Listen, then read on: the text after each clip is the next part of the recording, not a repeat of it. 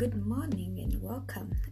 This is Pastor Lucy Painter with your daily insight, and I'm excited about the feedback I'm getting as we continue to learn the series of activating the power of the tongue. And so yesterday we stopped where we said that the tongue is a small part of the body, but it makes great boast. And the word continues to say, consider what a great forest is set on fire by a small spark. Recently we had incidences of fire in Australia, the fire that was really, really bad, and many livestock and many livelihood was destroyed by the fires. We had the California fires a while ago, and maybe you have heard or you have witnessed about fires. And James says that great forest is set fire by a small spark. It's not necessarily that accelerant was hosed on it and the trees burned down, but just a small spark can cause a great forest to burn down. And James compares that with the tongue, and he says the tongue is also a fire, a world of evil among the parts of the body. I don't know whether you have thought about your tongue that way, but I want you to look at that symbol of fire and just think about that for a moment. The tongue is a fire. The tongue is a fire, a world of evil among the parts of the body.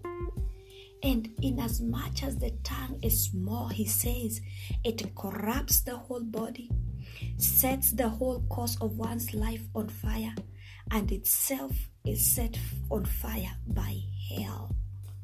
So, like we said yesterday, we have to master our tongues. We have to bridle our tongues.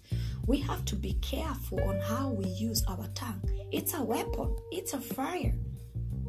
We cannot be careless with how we unleash it. We cannot be ignorant of the damage that it can cause. We cannot be ignorant of the good that it can do. The tongue is a weapon. And so James continues to speak and says that with the tongue we praise our Lord and Father, and with it we curse human beings who have been made in God's likeness. It continues to draw the line about how we started this series and said that the power of life and death are in the tongue. And so if we are not careful, the same tongue that praises the Lord our Father, it is the same tongue that curses human beings who are created in the likeness of God. Out of the same mouth come praising and cursing. And he said, my brothers and sisters, this should not be. Can fresh water and salt water flow from the same spring? My brothers and sisters, can a fig tree bear olives or a grapevine bear figs? Neither can a salt spring produce fresh water. So it doesn't matter whether we can say that, we have dual ability. We have dual ability. We can bless, we can curse, and we think that that's okay. And we use the excuse that to err is to human. But it should not be so. And he goes on and says, a spring cannot produce fresh and salt water at the same time. Because in the wrong end, it is not about the tongue. It is about the deposit that is inside that dictates what kind of power is going to be unleashed. Because the Bible says that out of the abundance of the heart, the mouth speaketh.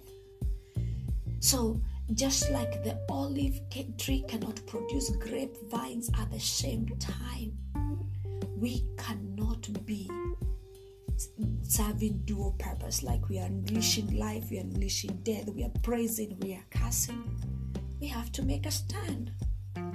and purpose that our tongue as a weapon, we will use it for the glory of God. This is Pastor Lucy Painter with your daily insight. We continue with the mystery of the tongue. Shalom.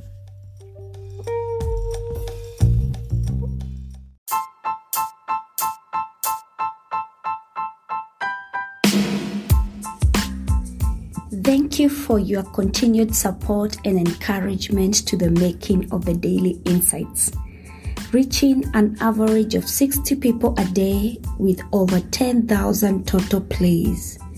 I invite you to partner with us by supporting this podcast through monthly or one-time donation. Your contribution will be used to sustain the episode subscription and hosting platform. My goal is to inspire and share insightful messages in our generation, empowering one person at a time each day to continue serving the purposes of God in our generation.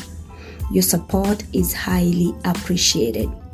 Click that support button now and give your support. You can support with $1, $5, or as much as you are able to give. Blessings.